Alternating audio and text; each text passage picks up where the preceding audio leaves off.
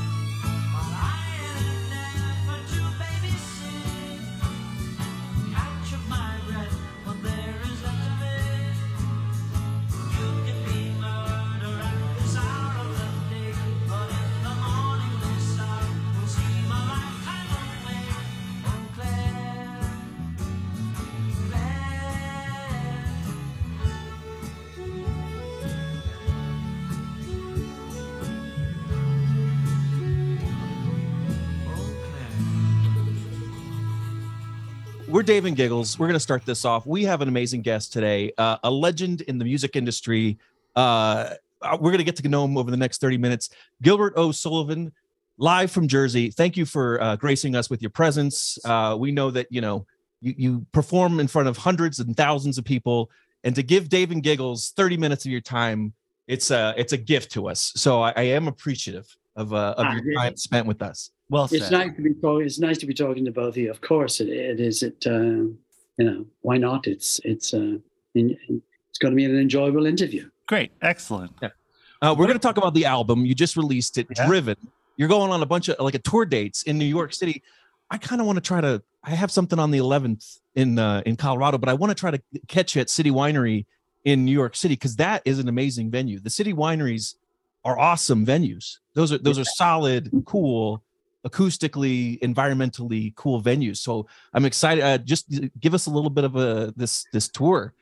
I mean, first of all, let's say March 12th, he's going to be at New York City Winery in New York City, and March 11th at the Boston City Winery. So he's making the tours of the city wineries, which is amazing. Yeah, and of course, the new one in New York is we played the old one 3 years ago. So the new one is a really nice venue. Yeah, and the show the nice thing about the wineries is the venues are very suitable for what we're doing because it's just myself and my guitar player. Up close, personal, intimate show. So the ideal venue for that. It's not a large arena or a theater.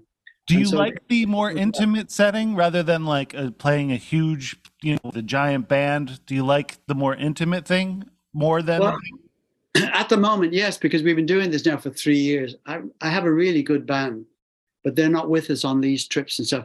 The nice thing about the just the two of us is that occasionally with the band you get criticism for, we couldn't hear the words, it was so loud. And so the nice thing about what we're doing now, the intimacy of it all, is that people get to hear every word very clearly, and it's up close and personal. So it just adds something very different to being with the band. Although I love rocking it out with the band and stuff, but the winery venues suit us perfectly. So we're really looking forward to coming over. That's great. That's awesome. Mike, I was just going to say, you were going to. I was going to make a joke, but I was going to give you some time, Dave. I was going to say it's kind of intimate, and you can hear every word, kind of like this. Kind of like now that we got rid of the echo. We may put the sort of technical difficulties of the show, the beginning of the show, in the beginning of the show, just because it's fun. Sometimes you got to figure things out. So right now we're doing obviously a video interview over Zoom, and you're sitting down. But I watched this video of you going through sort of your musical collection and just these albums, and your I think it was the Behind the Songs video that was a few years ago. Maybe it's actually like 10 years ago. But you just had this collection of music, and it was like new music as well. And I just thought that was so interesting. That obviously, like you like the stuff that was back then, but you're keeping up with like what's happening today. Like and this video was about 10 years ago. Do you still sort of keep a keen ear to the music that's popping out now? Are you still buying all the records? I'm still buying. I buy everything. You can't be a contemporary songwriter, Giggles, if you don't like what's going on. You have to be. It's hearing that allows you to be able to write in the first place. You didn't pass an exam to do it. You listened to the radio. You heard great music. It got in one ear and came out as a song on the other ear. So that's the whole thing. So I buy everything because I can learn from it. Yeah. The Adele's. I love John Mayer and stuff. I love Alison Krauss. Who doesn't love John Mayer? I mean, come on. The guy's like a dreamboat. He plays the guitar. He looks good. Like, I mean, come on. He's got. Somebody was like, that guy's got it. Yeah. I think I've told this on the show before, but I'll tell Gilbert because it's a funny little anecdote. But in college, I had a guy who slept on my couch for many, many months. And then as the time he was sleeping on my couch, I came to find out that he was John Mayer's brother. But so I had a good tie with his brother, and then it was during the time where he was becoming popular. So he'd be like, "Hey, you want to go see my brother? He's playing down." And I was like, "Nah, not tonight. And then he's like, "Oh, my brother's playing on Letterman tonight." And I was like, "Wait, what? Who's your brother?" And then it was John Mayer. So that was a fun little thing to come by. Yeah, he's a cool. I bought all his albums and stuff. Like we saw him in Vegas, and my two daughters were there, teenagers, and actually early 20s, the girls. And it was a midnight show. It was a New Year's Eve show, and he had a few to drink, I think, before he came out on stage. Anyway, one of the first things he said when he walked down and said, "If there's any girls out there who want to get pregnant, come forward now." Oh, no. Oh, jeez.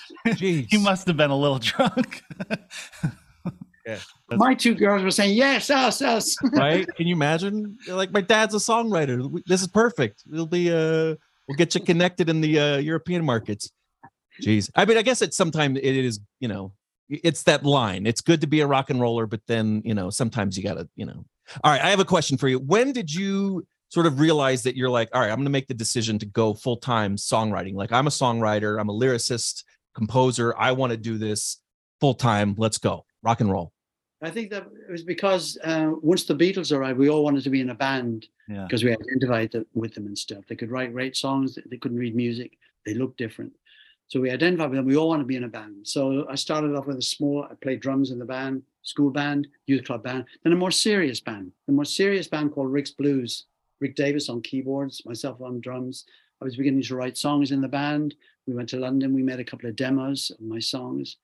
And we could have turned professional. That's what Rick and I were thinking. We're going to be a professional band. That's what we want to do in the future. But the bass player and the guitar player were on apprenticeships.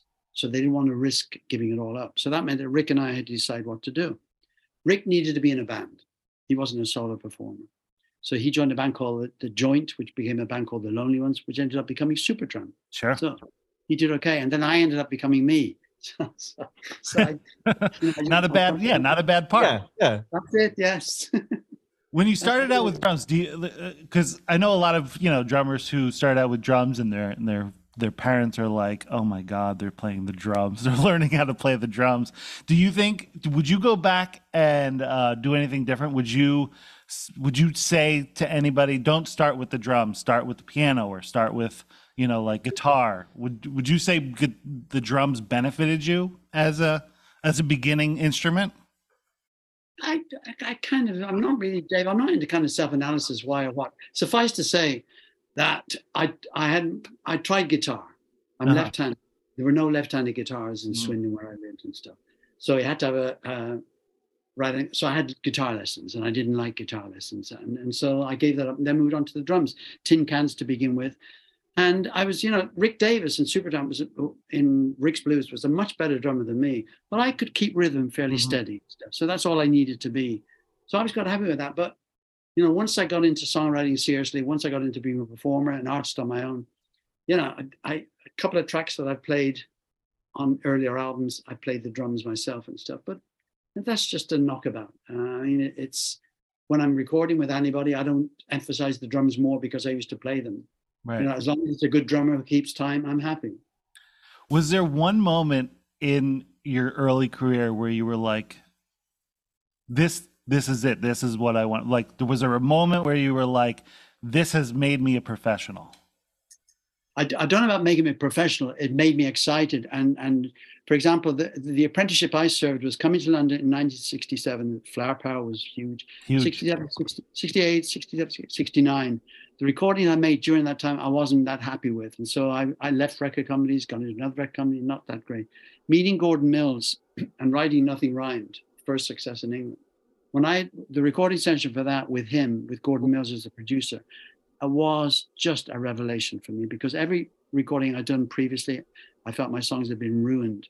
And here I was with a bass player, a drummer, me at the piano, singing a live vocal, and recording Nothing Rhymed and what would be the B-side. And I came out of that session just on top of the world. No idea if it would be a success out in the marketplace. For me, the success that I was aiming for happened that night in making that recording. It went on to be a big success, but had it not been a big success, that moment still, I'd live with that, because it's just the feeling when you're recording, when you're singing, when you're playing, and it's just magical, absolute magic. For you, when you're in England in 1967, you have I think the Beatles are coming out with Sgt. Pepper. You have Pink Floyd coming out with Pipers at the Gates of Dawn, like kind of being the house band, and the It Kids. What was England in 1967 like for you? You were young. You were ready to go. Like, what was the feeling for you in coming into that? Well, I was an oddball because I didn't fit. The image was a dirty word in 67, 68. Flower Power was here. James Taylor look was here. Long hair, jeans. I was the total opposite. I created a character called Gilbert. Charlie Chaplin jacket, cap and boots, pudding basin haircut. I looked freakish with my hair. I really suffered with girlfriends because today the hairstyle is very short, but in 1967 that hairstyle looked really weird and stuff. Yeah. But I did that because the catalyst for me as an image were the Beatles. They didn't have to have fringes with their hair come forward. They didn't have to have collarless jackets. They didn't have to look different. They wrote great songs. They would have always been successful. But I kind of wanted that image, and so it was the character was Gilbert.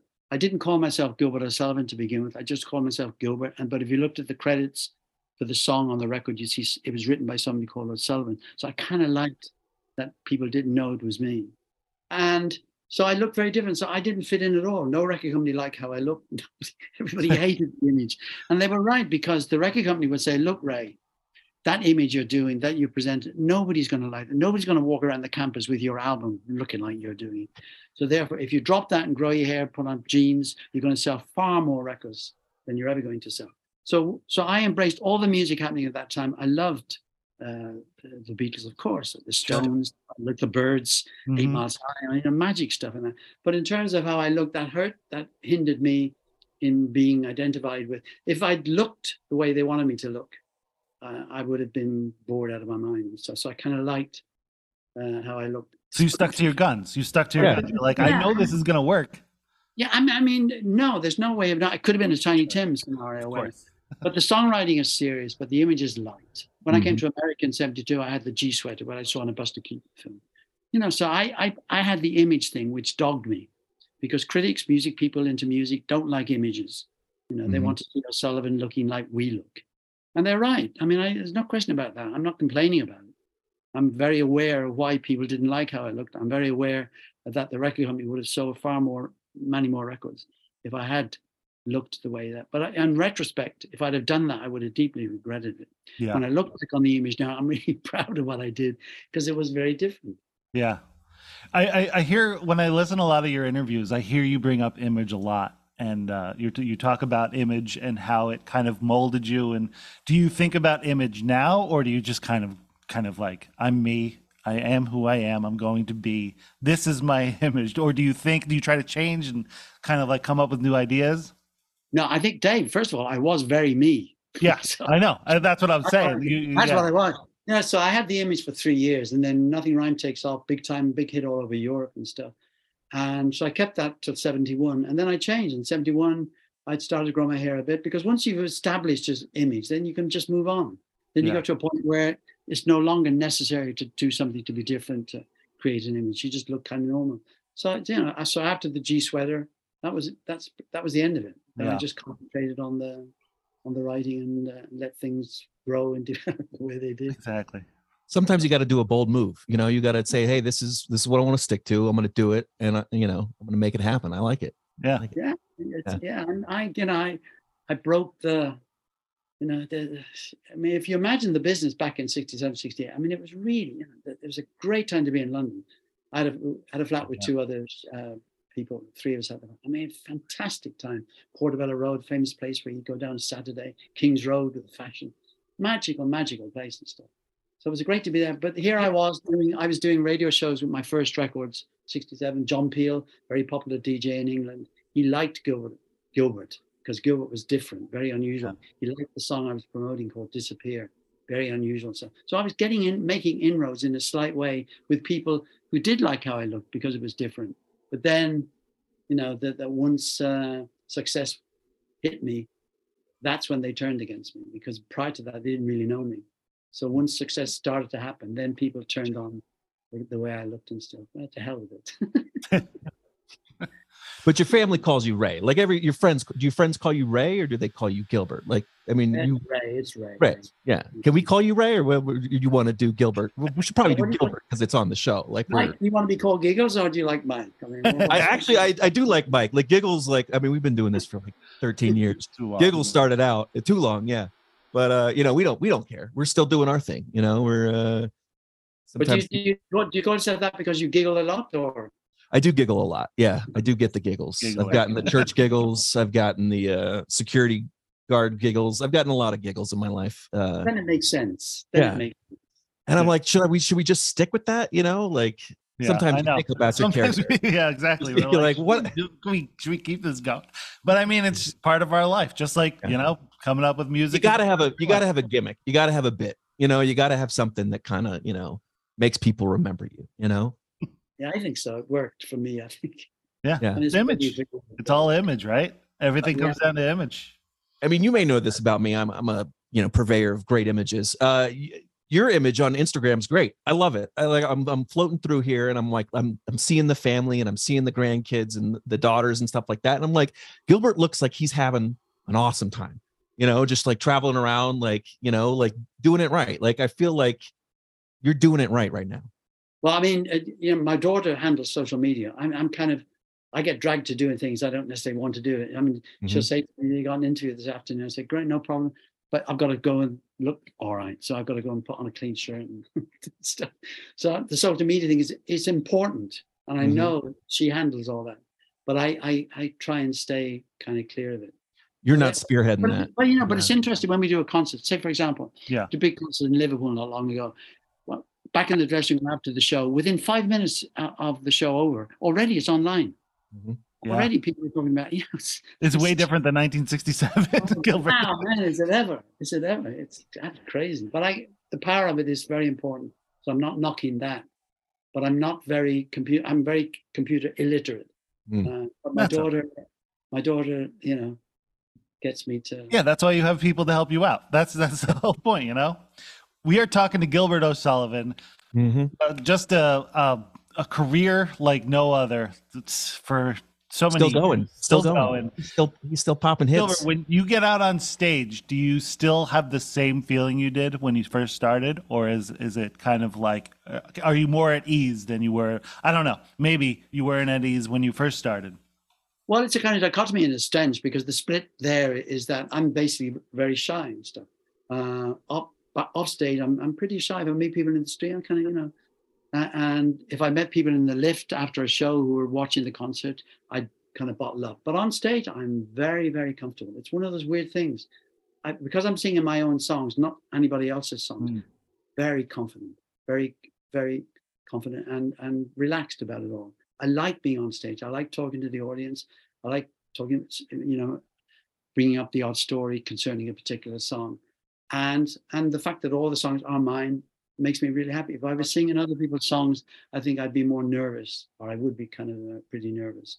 But I'm really comfortable on stage, which is strange, as I say, in front of thousands of people. Here I am comfortable, and yet I met 2 or 3 of them after the show, and I'm kind of... When you bottle up. Bottle up, yeah. It's weird. Yeah.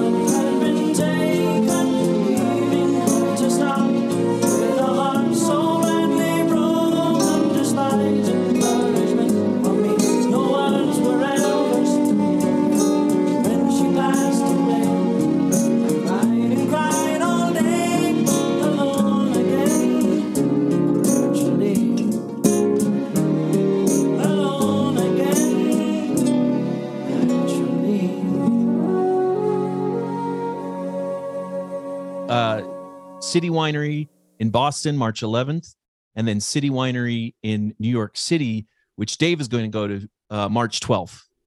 and then I lost my window. That's what I was searching for. No, that was great. That was great. But I got two, and then my window just disappeared. You were talking about technology. I know, exactly. Gilbert O'Sullivan, Dave and Giggles. Doing great. You're doing great. Yeah, thank you. When you were talking about playing your own music, when you do collaborations, like I was watching the music video you did with Katie Tunstall, which was great. That's a great song. You guys did a bang up job. And the music video was great too. You were really, I love that overcoat you were wearing. That was, talk about image. That was great. Well, that's the first video I've done in 30 years. How did that feel? Well, it's kind of nice because meeting Katie was the first time because we hadn't met. I mean, she heard the song, we sent it to her. She's based in Los Angeles. So, and then she loved the song. So we sent her the track. We said, sing what you want. So that was it. So the collaboration was down the phone. So therefore she came to London and we got together to make the video and stuff. And we had a great day. I really enjoyed it and stuff. But I'm not used to doing videos. I'm not really a total fan of videos because I always feel the people in the videos are desperate to be film stars and stuff. So and I find to watch music is not as comfortable as listening to it. I like to listen to music. I'm into listening to music, records, songs. I'm not mad about watching a 3-minute video of it. But then again, it works, and that's why we Take Love and we did that. I enjoyed the experience of doing it. It wasn't an elaborate video involving thousands of other people and costing $1 million. Right. It was really quite simply done, and so I enjoyed it. Good. When you go into writing something for yourself versus something with somebody, is there a difference? Do you go into it differently? Say that again, Dave. When you write music rather just for yourself, but with like for somebody else, like you did with Katie, like do you think about it differently? Do you write it differently? No. The song was written before Katie heard it. We finished recording the song, and I said to Andy Wright, the producer, he produced a Simply Red and Simple Minds. I said, Andy, I think this song could be good for a duet. We really like the track. And so we think of a few people. And I mentioned that Katie Tunstall had a record out a few years back called Suddenly I See. Good song. And I felt there was kind of similar feel. So that's how we approached her. I don't write with other people in mind. I don't write for a specific subject other than myself. I'm very comfortable in my zone, just writing songs, being happy with them, then eventually getting to make a record and stuff. I'm not one of these, I don't co-write. Right. So I'm very comfortable in what I do, and I love doing it. I have the love of songwriting hasn't left me yet. Touch wood. That's good. Knock on wood on that one. Yeah. I'm thinking there might be a Dave and Giggles song in his future. I think after this radio interview, he's going to be like, you know what? Something about Dave and Giggles. It hits. He's going to step on the keyboard, the piano, and just start plunking away. I'm feeling it. What do you think, Gilbert? Watch out, Giggles. Watch out.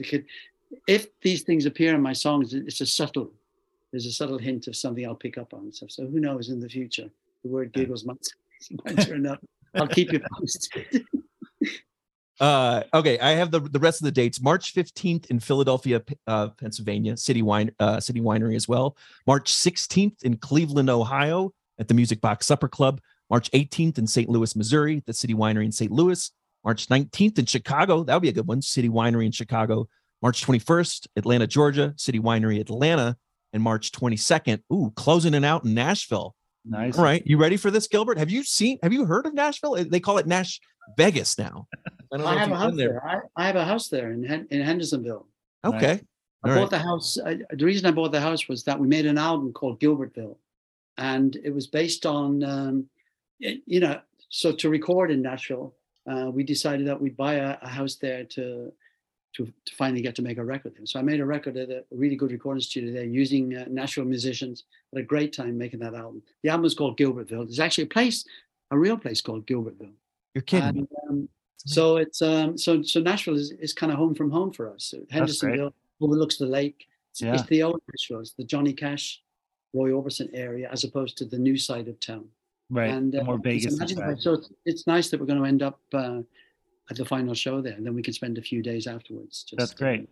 Hanging out. Just hanging. If we show up, would you call security on us, or would you be like, hold on, wait, I know these guys. It's Dave and Giggles. Hold on. The tea would be brought out. You'd be welcome. So. That's great. We're talking with Gilbert O'Sullivan.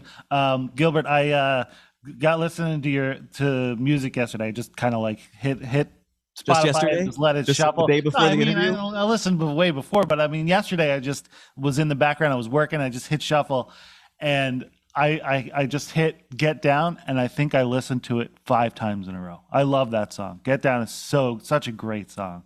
I really much appreciation for that song. I really, really, really loved it.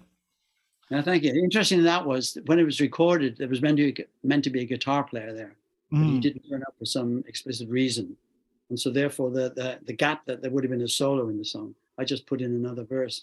So the nice thing about that is there's no guitar. He had it kind of rocks, and it's just Laurie Holloway on Fender Rhodes, myself on the piano, drum and bass and stuff. So it's an interesting thing too. At that time, Quadrophenia was being introduced. It was becoming the big thing. Quadrophenia is, as you know, 2 speakers at the front, 2 speakers at the back. And when Get Down was played on, man, it was huge. Yeah. It was really good. And so, yeah, I have good memories of that. Yeah. Too. And a Fender Rhodes. I mean, is there a better sounding instrument than that? I think that's the pinnacle. No, you're absolutely right. I was listening to an interview you did, and you were talking about when you go into a new album, you kind of like pick a new producer, and then you let the producer come up with the band, which is I find fascinating. I think that's amazing. What do you give like any idea to the producer being like, I want it to sound this kind of sound? Because I mean, every musician is different, right? So getting a new set of musicians has got to be kind of like scary, right? To be like, what are they bringing in? Well, this is how it works for me. The last album produced by Ethan Johns, Glyn Johns' son, that was a similar setup. The one before that, Latin Alla G, based on a Peggy Lee album that she did in 1960 called Latin Alla Lee. We went to Spain with Spanish musicians. Here's how it works. I meet Andy. The reason for a different producer is because it's the same songwriter. It's the same singer. Right. What the new producer brings is that difference. Sure. So Andy has produced Simple Minds, Simply Red and stuff. So therefore, I meet Andy. He wants to hear the songs, obviously. So he hears songs without lyrics because that will come after. Sure. And he'll come and we'll play the melodies and he'll pick out 12 that he likes or 13. And then a studio is booked 3 months down the line, giving me time to write the lyrics. That's fine. That's how it's always been. Then on the studio is booked and I let Andy pick the musicians because I know he'll have good musicians that he's worked with. I have good musicians that I could use, but I'm happy to let Andy choose them. They're always good musicians. So I meet them on the Monday morning in the studio. We shake hands. They stand around the piano. I play the first song, words and music. They go back to their chairs. We rehearsed it a few times. Light comes on, first take. Over 5 days, we did 14 tracks. Wow. So there's a live, kind of live feel about it. It's not set out to be a live sound. It just works out that way. The good thing about that quick with 2 guitar players, if there's a solo needed, one can do the rhythm while the other's soloing and stuff. So very little overdubbing. It was an absolute joy. So that's how it worked. Andy's at the desk with his engineer to make sure the sound is good. I mean, it isn't rocket science. It just works out really nice and stuff. You know. Thanks for explaining that to Dave. Sometimes you got to school him, you know. Like, I mean, I find it amazing in the background. I just find it amazing that like you kind of come in with new musicians every time, and keeping it fresh with that. I mean, that's says a lot about your songs. I think that you can do that and then have like a career that is like so robust and like cohesive. You know what I mean? But the good thing also, Dave, and Giggles, is the fact is by not having, I don't say to the guitar player, you mustn't do this. Don't say to don't do that. Say to the organist player, please stay out of that one. That's the great thing because they're good musicians. And when I play the piano and sing it to them, my left hand is the drums. I'm rocking away on the rock song. Say I'm take love. They'll hear how it's going. I give them the freedom to put down, and generally that's how it works. If you start getting into an area where you're telling them what they should be doing, you lose it. Yeah, totally. So the great thing is that they're good musicians. They'll get it. They'll get it. Because you're doing it. You're rehearsing 2 or 3 times. Maybe you'll do a couple of takes. Just because one of the guitar players would say, Ray, could we do one more? I'm like, yeah, let's go for it. So there's a lot of freedom. There's no restrictions, which I think is a dangerous area to get into. Yeah. And I think that's amazing that you as a, composer, you give such freedom. I think that's where the magic is, you give freedom. And they're an important factor of the record. I've written the song, Dave Giggles, but it's, what they're putting into it is also vitally important. And that for me is a kind of revelation, you know, hearing it. I'm hearing it 100 times at home on my own. And so here I am with the guys playing, and yeah, I'm knocked out. So I'm really excited and stuff. So yeah, long may that continue. Was there any song that like you kind of wrote and you were like, this is pretty good, and then when you went in and then it just took on a whole new like persona to the song when it became a full band? Well, no, I mean, for example, one of the songs on Driven, not on this album, but on the last album, the band tried to, it was a ballad, but it didn't work rocked up. And I said to the producer, all this really needs is orchestration, just the orchestration. So the little things like that, it didn't mean that the band had to play differently. It just meant that it didn't suit the band. Right. What it needed. So the little things like that do occur. But generally, no, I mean, I like being surprised by how it sounds. I've got a rough idea of a rock song because I can play quite rocky with my left hand like the drums and right hand like the rhythm. But you know, when the guys get going, you know, I'm into it too. That's awesome. What's your favorite piano to play? On stage, it's an RD1000, and I have we've just purchased another one for America, so it's a backup. They're very hard to get hold of, RD1000s. But the great thing is, you mentioned earlier, Dave, about the Fender Rhodes. I played 3 songs on the current tour with the electric piano. The RD1000 has really good electric piano sound. Yeah. The RD2000, 3000, 4000, which I reviewed, no. I dropped them. So I now have about 6 RD1000s, which I take in Europe. And we have one in America, but now we have 2 in America. So we have that backup. You have one at the Nashville house? Yeah, that's there. But here my writing is a Bechstein piano, grand piano. And in what else? We know you got to go in a couple minutes, so we're going to be respectful of your time. If you got another. What I do have is in the recording studio. I have the purpose-built recording studio, which is up in the grounds of the property. That's a 48-track SSL desk, digital. Everything is in there, plus a good live room. So the piano for that I bought. I had it made. It's the only grand piano that detunes, because. You may be aware that Irving Berlin could only play in one key. So play upright piano. You can transpose an upright piano. You can play in the one key and you can transpose it to all the other keys. You can do that on an upright, but nobody's ever done it on a grand piano. Why I did it is because I have a limited vocal range. So concert pitch to a semitone down makes a lot of difference for me. So Bluthner in East Germany made it for me. So it's a unique piano because it's the only one in the world that detunes and stuff. Now you may say, both of you may say, what the hell do you want to detune a piano for? It's all my pianos have always been detuned, always been under pitch, because of the limited vocal range. I don't have a varied vocal range. Half a tone down, half a tone up can really affect me. Interesting. Yeah, that is very interesting. Yeah. This has been great. I really had a good time with you today, Gilbert. This is amazing. I feel like I'm gonna try to catch. So we give this out to any guest that comes on Dave Giggles. We say, if you want to do a music video with us, we'll fly to where you are and we'll do a music video for absolutely free. If you want to release it, you can. You don't want to, you don't have to. But it's just it's an open offer to any guest that comes on Dave and Giggles. Let us know. We'll do. Give me an example of ones you've done then. For example. So I did oh God, it's been a while. I did one about coal mining. My daughter can show it to me. So you tell me. Sure. I did a long time ago. I did one about like the mountaintop coal mining, and there was this sort of rock band that was like trying to, it was their like, anthem song to like stop the removal of the mining, the mountains in Kentucky. That was a long time ago. That was a little bit more political. Now I'm, I gear toward the more artistic and sort of, marketable music videos. But Giggles just really likes to travel, and he looks for every opportunity to travel that he can. True. But it is on the table. Let's keep it in mind. All right, I like it. That was a fastball. Sometimes you gotta shoot your pitch. But you got Gilbert O'Sullivan, who doesn't really like music videos, and you get Giggles saying, "Hey, let's do a music video." Get some thinking.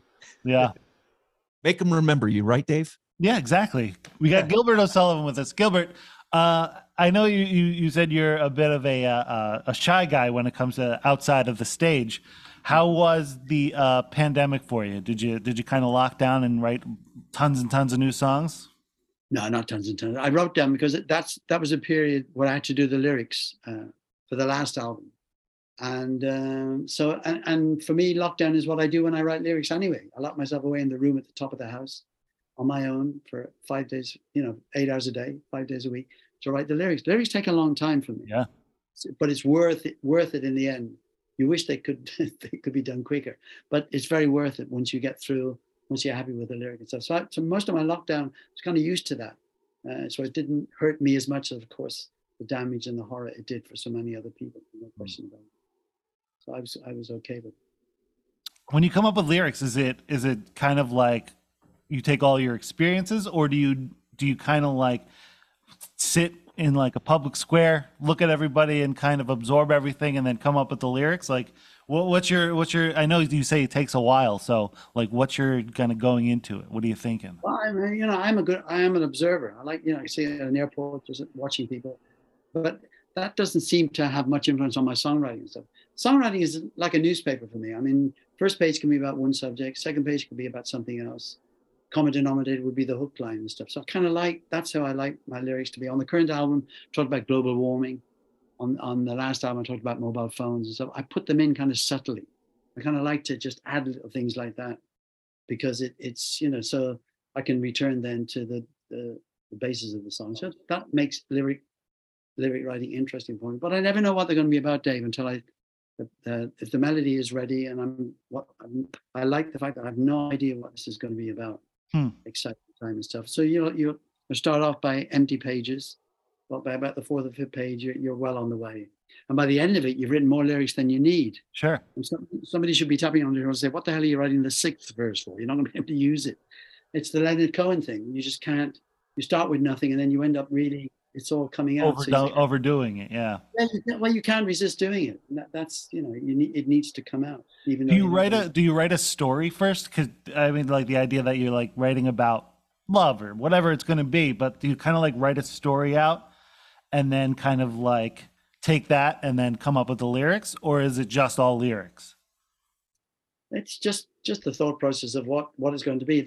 It's melodies are determining.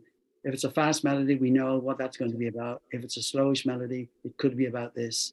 I don't analyze it. I just do it and stuff. It comes out the way it comes out, and it seems to work. So that's the key factor. Yeah. It does work and stuff. Not knowing what it's about, getting into the subject matter. Everybody thinks Lonely and must be based on personal experience, but no. For me, to make you a good lyricist, have an understanding of a serious subject. You can write about it credibly. You don't have to experience it to be able to do that. That I find interesting. That is great. Yeah. It's like a masterclass with Gilbert O'Sullivan. It is great. Gilbert, one last question, and then we'll let you go because I know you got to go. But looking back at your career, which is immense and amazing, what would you want to be, like specifically you, what would you want to be remembered for? Like what would be your legacy to your fans and to the world and to all of that? I wouldn't sort of load up in that proportion, Dave. But I would just say, obviously, being a songwriter and stuff, because I know for heroes we all have who passed away, music people and stuff. Your work, if your work can live on and people get enjoyment out of hearing something you've written when you're no longer around here, I mean, that can't be bad, can it? No, not at all. I think you got to ask Dave the same question, Gilbert. Dave, what's your legacy? Oh, that's a good question. I think I'm halfway through it, so I got a long way to go. I don't want to call a legacy yet. I got a long way to go, I hope. All right. Recap. Gilbert O'Sullivan, he's got a bunch of shows at the city wineries all across the East Coast and a little bit of the Midwest. I want to go to Nashville. I think my pick is Nashville. I think that's the one that can work for me, and I don't think I've been there as an adult, and I kind of want to go. I kind of want to visit Nashville, Well, if you do, you must come and see us. But I mean, that's the point. That's the idea. I'm a little bit of a fan sometimes. I'm a borderline. I don't want to say stalker, but sometimes the musicians might be like, "Who's that guy in the front? Why is Giggles right in the front row? What is he doing?" I mean, he does go in the front row. He likes to be right up front. I like to get right there. Freaker by the speaker. Mm-hmm. I don't know if you've heard that term, but I'll be looking. Yeah. Gilbert O'Sullivan, thank you so much for stopping by. I really had a great time. Good talking to you guys. I will see you in New York, March 12th at New York City Winery, and I will be there. So keep a lookout for this face. And Hello, come and say hello. I will. Thank you again so much. I really appreciate it. All right, guys. Okay. Take care, you guys. Bye-bye. Bye-bye.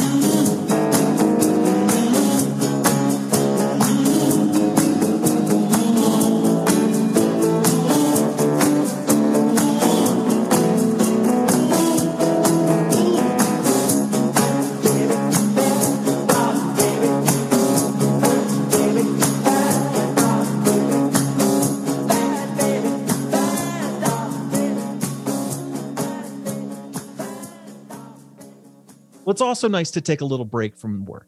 I think this is also healthy for us to just do something creative. We just get to chat. I just got an email from work too, so that's nice. I know. I don't get a lot of. Well, I get a fair amount. I'm trying to clear my inbox. That's my goal. Is what are you just down to? I got like 4,000. Why do you have 4,000 emails? But I deleted every email from 2020 or something like that, or 20. You know, I went by the years. I was like, all right, like first you go attachment size, you know, and then you go for like size of emails, and then I went date wise, and I was like, well, I don't need anything from 2019, so like let me just delete the whole year. But then I keep stuff. Where were you at before you deleted? I don't know, probably like 6,000 or. Okay, that's not bad. I know people who are just like get a lot of emails, like 100,000 emails. Oh no, I'm not like. How do you do that? It bothers me. I'm at a constant like 70, and like if I go 70. over like 500, I'm like I gotta take a break. I need to delete these emails because it's all crap.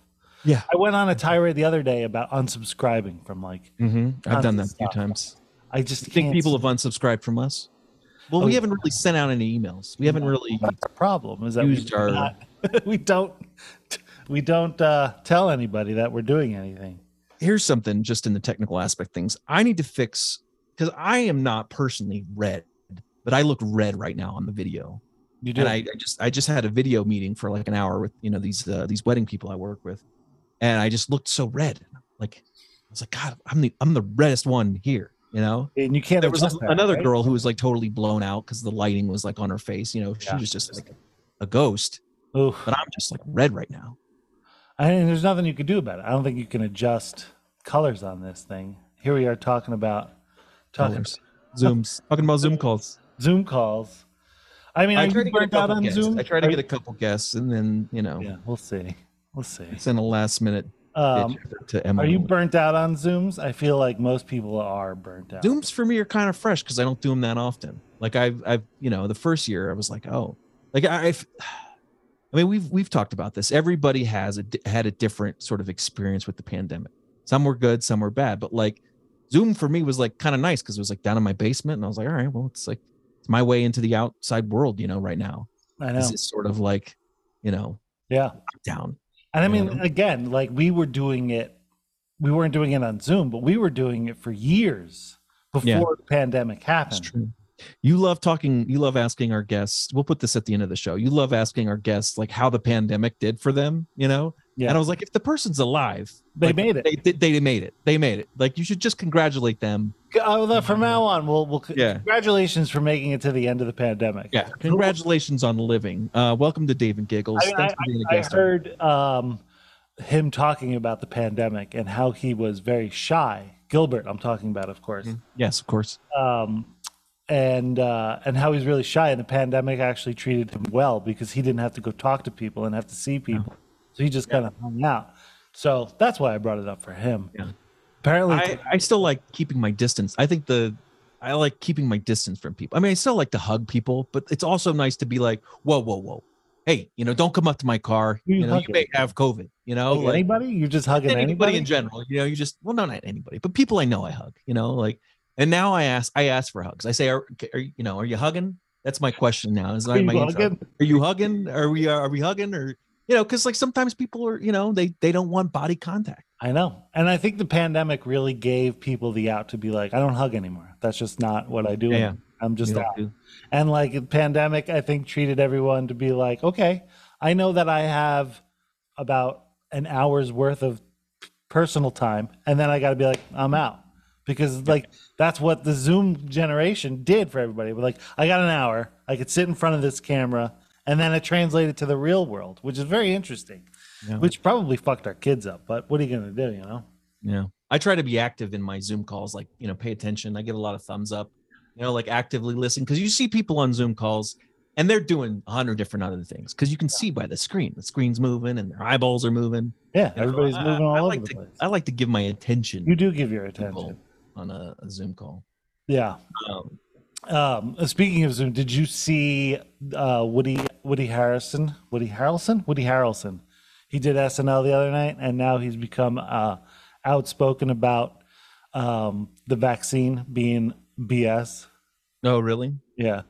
Well, I got a pretty funny story. So, like a week ago, I'm on a text thread with a bunch of my friends. One of them you don't know. He lives up north. Sure. I wasn't on the thread. You weren't on the thread. Yeah, you didn't add me to the thread. You're not on this thread. You're on many other. These are friends you visit. Basically, the friends text is called friends you visit. Friends I hang out with. Yeah, exactly. So he for a couple of weeks he's been being like, all right, guys, you got to admit the vaccine is total bullshit, right? And we're like, no. And he's like, it doesn't do anything. And we're like, why do you think we're out of a pandemic? Like there's scientific proof that it worked. It's good. And he's been giving us shit about it doesn't work. It doesn't work. Anything we send him, he just completely ignored. Then Woody Harrelson came out on Saturday Night Live and said, it's BS. And he sent it to us. He's like, see. And we're like, who's Woody Harrelson? He's not a scientist. Like, don't go by what Woody Harrelson, a known pot smoking, like shiftless layabout, has to think of anything. Whatever. And then I think like that was Saturday night, obviously. And then by Monday, there was no kind of chat going on the thread. And then one of the other guys said something about, oh man, that guy really brought this thread down. And he goes, you're right. And then got out. He deleted himself from the thread, which has been going on for like 3 or 4 years. Wow. It's like, I'm out. Yeah. I'm out.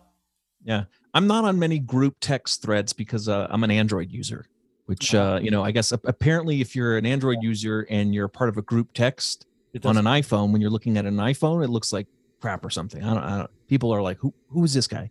Who's this guy? It doesn't go through. Sometimes, really, like, I know someone who had one, and we were on a group thread, and I'd be like, talking to someone, they'd be like, "Did you get that text?" And I'd be like, "No." And sometimes it just doesn't go through. Things don't go through, and then pictures don't come through right. Really? I don't understand why they can't get this down. You know, we live in 2023. We live in the 90s, baby. Yeah, we're in our 40s.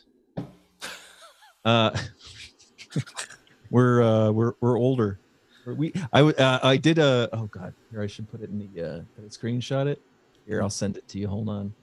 I got a this is why it takes me forever. I took a screenshot. Here we go. Look at this. Who's that? You putting it up? Oh, you shared it in the thing. Yeah, I shared it in the thing. Let me see. Buzzing. I don't know if you hear that buzz. You gotta look at that buzz. Oh, look at that. That's a good picture. Look at how young we look. All right, so the listeners, I just shared a photo maybe 14 years ago of Dave and I just out on the street. I look good. Dave looks good. Like, you look young in that photo. You know, I do. You look really young. Look at you. Right. I mean, it was a long time ago. That was in Williamsburg. We were just walking around, right? Look at that. So I just had hair and hopes. You know, hair and hopes, and these old ass microphones. Look at it. They are old. But you got the New York look to you, because like you got the headphones, you got the canvas jacket, got the backpack, the shaggy hair. Yeah. You know, and then I got the jacket. This is when I bought that freaking cashmere coat or whatever. That was a nice coat, though. But I would like try to just like go into these. Oh God, I told you this story about going to what was it? Sony. I got an interview at Sony, like Sony Pictures or something like that. Really? Well, not Sony Pictures, but like Sony sort of entertainment, whatever. So Deb had a friend who, like, this is when I was just kind of, coming out. Like, Deb got me a couple good, in interviews, little leads, but one of her good friends worked at Sony and was like, all right, yeah, I'll let Mike have an interview with this guy. But I had an interview with the head of like video or production, whatever, for Sony, and I didn't know what I was doing. I think I sent them a video of that Pie Boys Flat concert that me and Raph, shot, whatever. I remember. And I was like, I produced this. But it's so, but I was, so hungry. But like, to this guy, he was like, who's this guy? But at least, I wore the moral of the story is I showed up, that's what you look like with that jacket. I didn't get hired, but I did look good. That's the other thing, is maybe that should be on my headstone, is I look good, but I didn't get hired. I look good, but didn't get hired. All right, I gotta go back. You look good, buddy. You look real good. I'll talk to you later. Good show. Later.